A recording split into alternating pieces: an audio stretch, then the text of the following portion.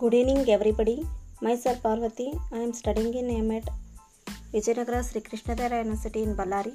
I would like to speak few words about the importance of a multimedia laboratory in schools, guided by Professor Dr. Sushma N. Jogan ma'am.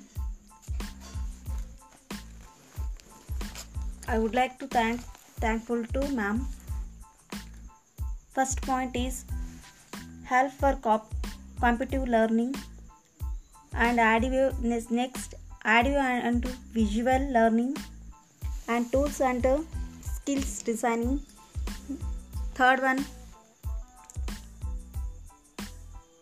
cooperative learning, and next fourth one, self learning for students and teachers, and sixth one, resource learning.